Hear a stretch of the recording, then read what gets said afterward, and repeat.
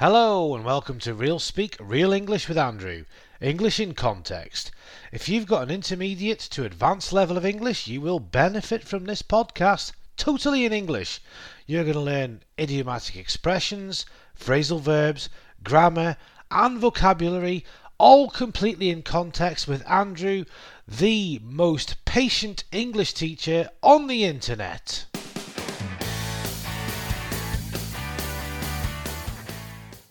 Hello, hi, and welcome to episode number 2. And this one's called Focus on Pronunciation. So it's a little bit of a clickbait title, perhaps, and I apologise for that. Clickbait being something on the internet which is generated to make people click on it. It may be something provocative, it may even be something misleading. And I hope that this episode is neither of those two things. It may be a little bit provocative, but I don't think it's misleading. I'm not lying. We're going to focus on pronunciation here. So the question I ask at the beginning is simply, is accent important? Let alone achieving a so-called native speaker accent. So first of all, we'll look at, what is this mythical native accent, and is it really necessary as a speaker of English as a second, third or fourth language? As a sort of language student myself and somebody who lived in Spain for a number of years, I did manage to adopt the sort of local accent. I've heard plenty of other English speakers who live in Spain that maintain their English-speaking accent while speaking Spanish, and this is often the case in North America too. So you get people saying things like "Hola, me llamo Andrew," very posh English accent, but transferring it across to Spanish, or "Hola, me llamo Andrew" in North America. And is this really important? Does it make a difference? Well, I used to travel all over Spain with my work. And people would sometimes say to me, but you can't be British, you're one of us, you sound like you're from Valencia, you sound Spanish. And that was good, that was kind of music to my ears, because that's what I personally wanted to achieve. Does that mean that's right for everybody? Should everybody want to achieve a sort of local accent? Well, perhaps not. And also it kind of depended on the day. Some days I would go out speaking Spanish and people would start speaking Italian to me. Okay, I would answer in Italian, but that's because some days my Spanish accent was affected by Italian, the intonation, the rhythm, the way I would speak perhaps sounded or perhaps came across as more Italian than sort of Valencian Spanish. It depended on the day, really. It's a difficult thing to do. Same with my French. I mean, my French accent's generally from the sort of southwest area of France, perhaps Béziers, Narbonne, these types of places. But when I speak that way in Paris, it doesn't necessarily mean that the Parisians like that accent. They may expect me to have more of a Parisian accent or a generic accent. So it is quite a provocative, subjective area of study. It's difficult. Now, there is an old saying, but before we get to that, let's look at the difference between an accent and a dialect, okay? The accent, as I've just mentioned, is the way you speak. It's the intonation, it's the rhythm, it's the sound of the language. Whereas a dialect are different words or different grammatical structures that are used in different areas of different countries. So let's take a look at some languages, for example. I mean, we can look at Swedish, Norwegian and Danish. These languages are quite closely related, and people from Sweden, Denmark and Norway can more or less understand each other when they speak their own language. So in linguistics we would say these languages are, to an extent, to a degree, to some point, mutually intelligible. This is also the case with perhaps Catalan, Valencian and the language spoken on the Balearic Islands in Spain. these are mutually intelligible. People can speak their own dialect and be understood by other people who speak different dialects. Now, the argument here really is obviously Swedish, Norwegian and Danish are classed as different languages. Catalan, Valencian and Balearic are classed as dialects or separate languages depending upon who you speak to, and I'm not going to get into that argument today. Chinese dialects, for example, are not mutually intelligible.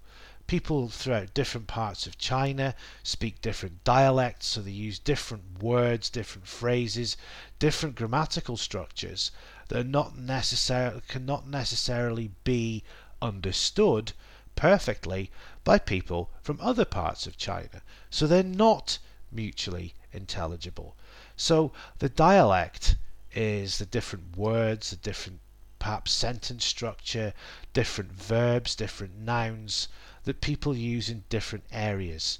And there's an old saying I was alluding to before, where people say that a language is a dialect with an army or navy, which is really probably quite true. So that's the sort of difference between the dialect, as in the words that you use, the grammar that you use, and the accent, the way that you say it. So is accent important? Can you get to the mythical native accent? And is it necessary? Well, you need to choose which native accent you want to use. If it's in English, do you want to use UK English, USA, Canada, Australia, New Zealand, South Africa? International English, often now called Globish.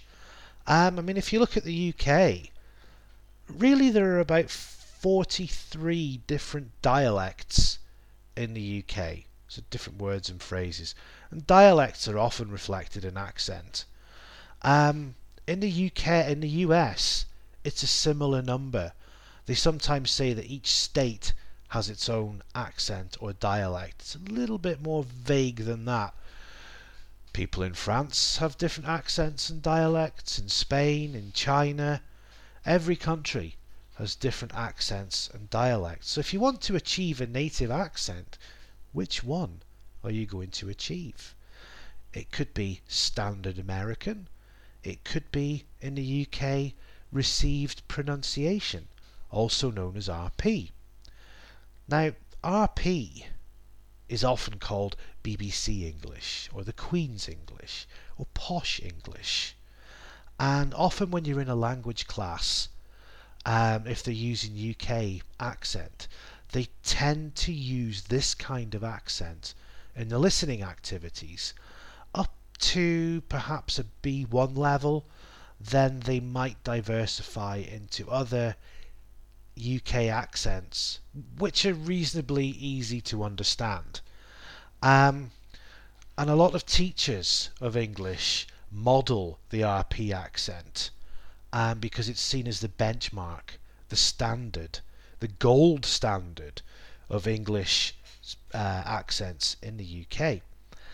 However, only 2%, that's 2 out of every 100 people in the UK, speak with an RP accent. So it's not widely spoken. However, it is spoken by important institutions like the BBC, some politicians, the Queen perhaps. So it's seen as being a very upper class, influential accent, and perhaps that's why it's traditionally used in language classes and by language teachers. So the regional accents in the UK, really, they're sort of looked down on by RP speakers. RP speakers have this air of superiority. They may feel that they're better than people who speak regional accents. Indeed, this was the case when the BBC itself was founded. When it was founded, it was a radio company, but the director of the BBC made all the radio presenters wear suits or dinner jackets or dress very elegantly although they were on the radio and nobody could see them. And they also made these people speak with an RP accent because it was deemed, it was identified, it was thought of being an accent that everybody in the UK could relate to. And by and large, on the whole, it was. However, there were speakers of other regional accents or regional dialect users who found this RP coming into their house to be invasive, obtrusive. They didn't want it. They wanted to hear things in their own local accents and dialects. So nowadays we do have BBC and other local broadcasters that employ people who do speak local regional accents. So if you're learning English as another language, second, third, fourth language, is this native-like received pronunciation important for you, given that 2% of the population speak it here? Well, it could be. It could be that you might want to work in high business or in education or in politics or any of these sort of areas where a received pronunciation accent is kind of expected. Or it could be, and it is for the majority of people, that you're speaking English in your daily life working or studying. You're speaking English with other people who have English as a second or additional language.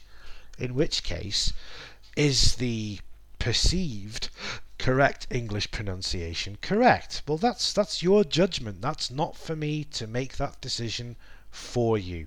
I'm just using this podcast to kind of explore some of the options here.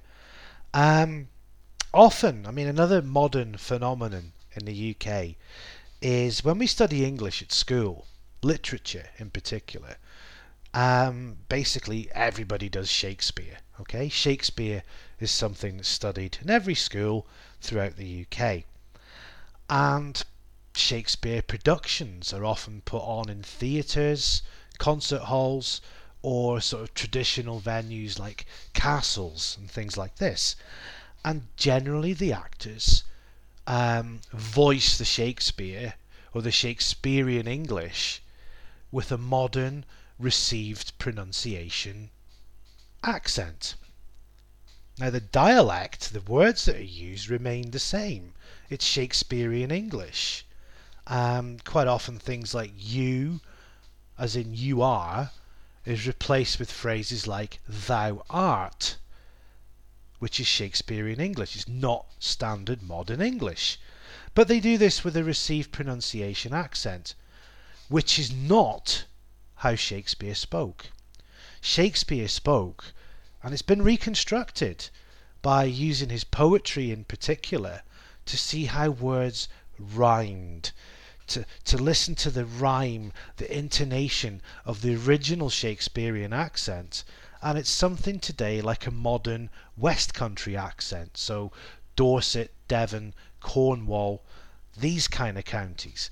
And when the actors voice Shakespeare with received pronunciation, it doesn't always rhyme as it was written. The intonation's different. Therefore, the message that Shakespeare's work is conveying is being misrepresented perhaps. It's not true to the original form. These days, we're not getting the original Shakespeare experience. Now, some production companies do give plays in the original Shakespearean accent with the original Shakespearean dialect, so you get a true Shakespearean experience. But when you try to put it into a modern received pronunciation accent, perhaps some of the message is missing, some of the humour is missing, some of the intonation, the rhythmic qualities is missing in the message of effectively translating Shakespearean English into a modern standard accent. Now, also in the UK, and I'm sure it's the same in most countries, accents can be seen as a way of stereotyping people. When you hear somebody speak in an accent or a dialect, you may have a preconception, you may have an idea of what that person is like simply based on accent. And often it's wrong. In the UK, the received pronunciation, RP speakers, are often seen as being sort of posh, well educated, as in Eton, Oxford University, Cambridge University, upper class, rich, privileged people, like aristocrats, people from families of politicians, blue blood they would be called. But it's not often the case. I've got friends who speak with RP accents, and they're actually sort of financially worse off than I am, and I'm not rich. We've got places like Birmingham in the Midlands, which is, the accent is often seen as belonging to perhaps a lower class, which is due to historical reasons, because it was an industrial place. People worked in factories, people worked in mines. It was a dirty place. Now it's clean, it's a lovely city, but the accent still is often made fun of. It's often ridiculed. It's often laughed at. Then we've got the northern accents like Manchester, Yorkshire. These are seen as being kind of homely, welcoming or relaxing accents, are often used in television commercials. South Wales, again, another friendly, another welcoming accent. And then we've got places like Glasgow and Newcastle that people think are really difficult to understand.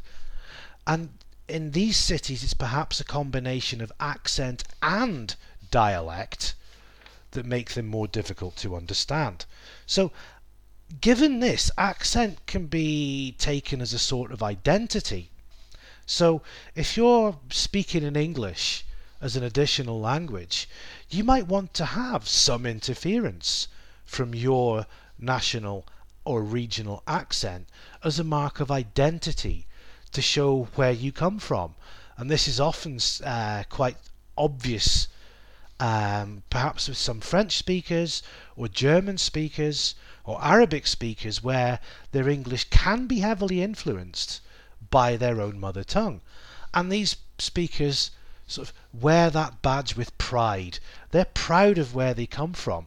They're proud of their cultures. So often it is the case where they don't try to achieve a sort of native English accent. That's not to say there aren't people from those cultures who do this. Now, if you want to get or achieve a native English accent because it's important to you, there are strategies you can employ. You can identify an accent that you particularly like, and you can listen to speakers of this accent, perhaps on YouTube or podcasts or over the internet, and you can imitate, you can repeat what these people are saying to try to train your English to sound like these people. It's much like doing physical exercise. Speaking is physical. You're using your lungs, you're using your throat, your tongue, your mouth, your lips to form different sounds. So much like a physical activity, the more you train, the more you practice, the more you repeat, the better you become. So by identifying an accent you wish to achieve, you can repeat it, and you can practice and practice, and you will achieve a native-like accent. However, as I mentioned at the beginning, this can be difficult. With my Spanish, some days the accent was perfect. I nailed it. It was spot on. It was really good. And people thought that I was from Valencia. Other days, people thought I was Italian because I got the intonation or I got the accent wrong. And also, if you want to achieve this native-like accent, once you've done that or during the process, it's also good to look at dialect and use some of the words that sort of real local speakers who use that accent, use some of the words or grammatical structures that they use every day as well. It's almost like learning another language, much as in business English is quite different to standard English. Then if you learn dialectal English, there will be some differences from what you learn in textbooks. But textbooks is a subject for another podcast anyway. So the message here, despite the sort of clickbait title, is accent important? I can't answer that question. That's a question for you to answer. That's something that you need to decide what you want to do with your English. Anyway, I hope you found that interesting, engaging, perhaps even spellbinding. And you can leave some comments below with what you think regarding accent. And thank you for listening to the end of this episode. As always, if you'd like to find the transcriptions, please visit our website www.realspeak.uk, or in the bottom of the podcast here you can find the transcription too. And thank you for listening. Take care. See you next time.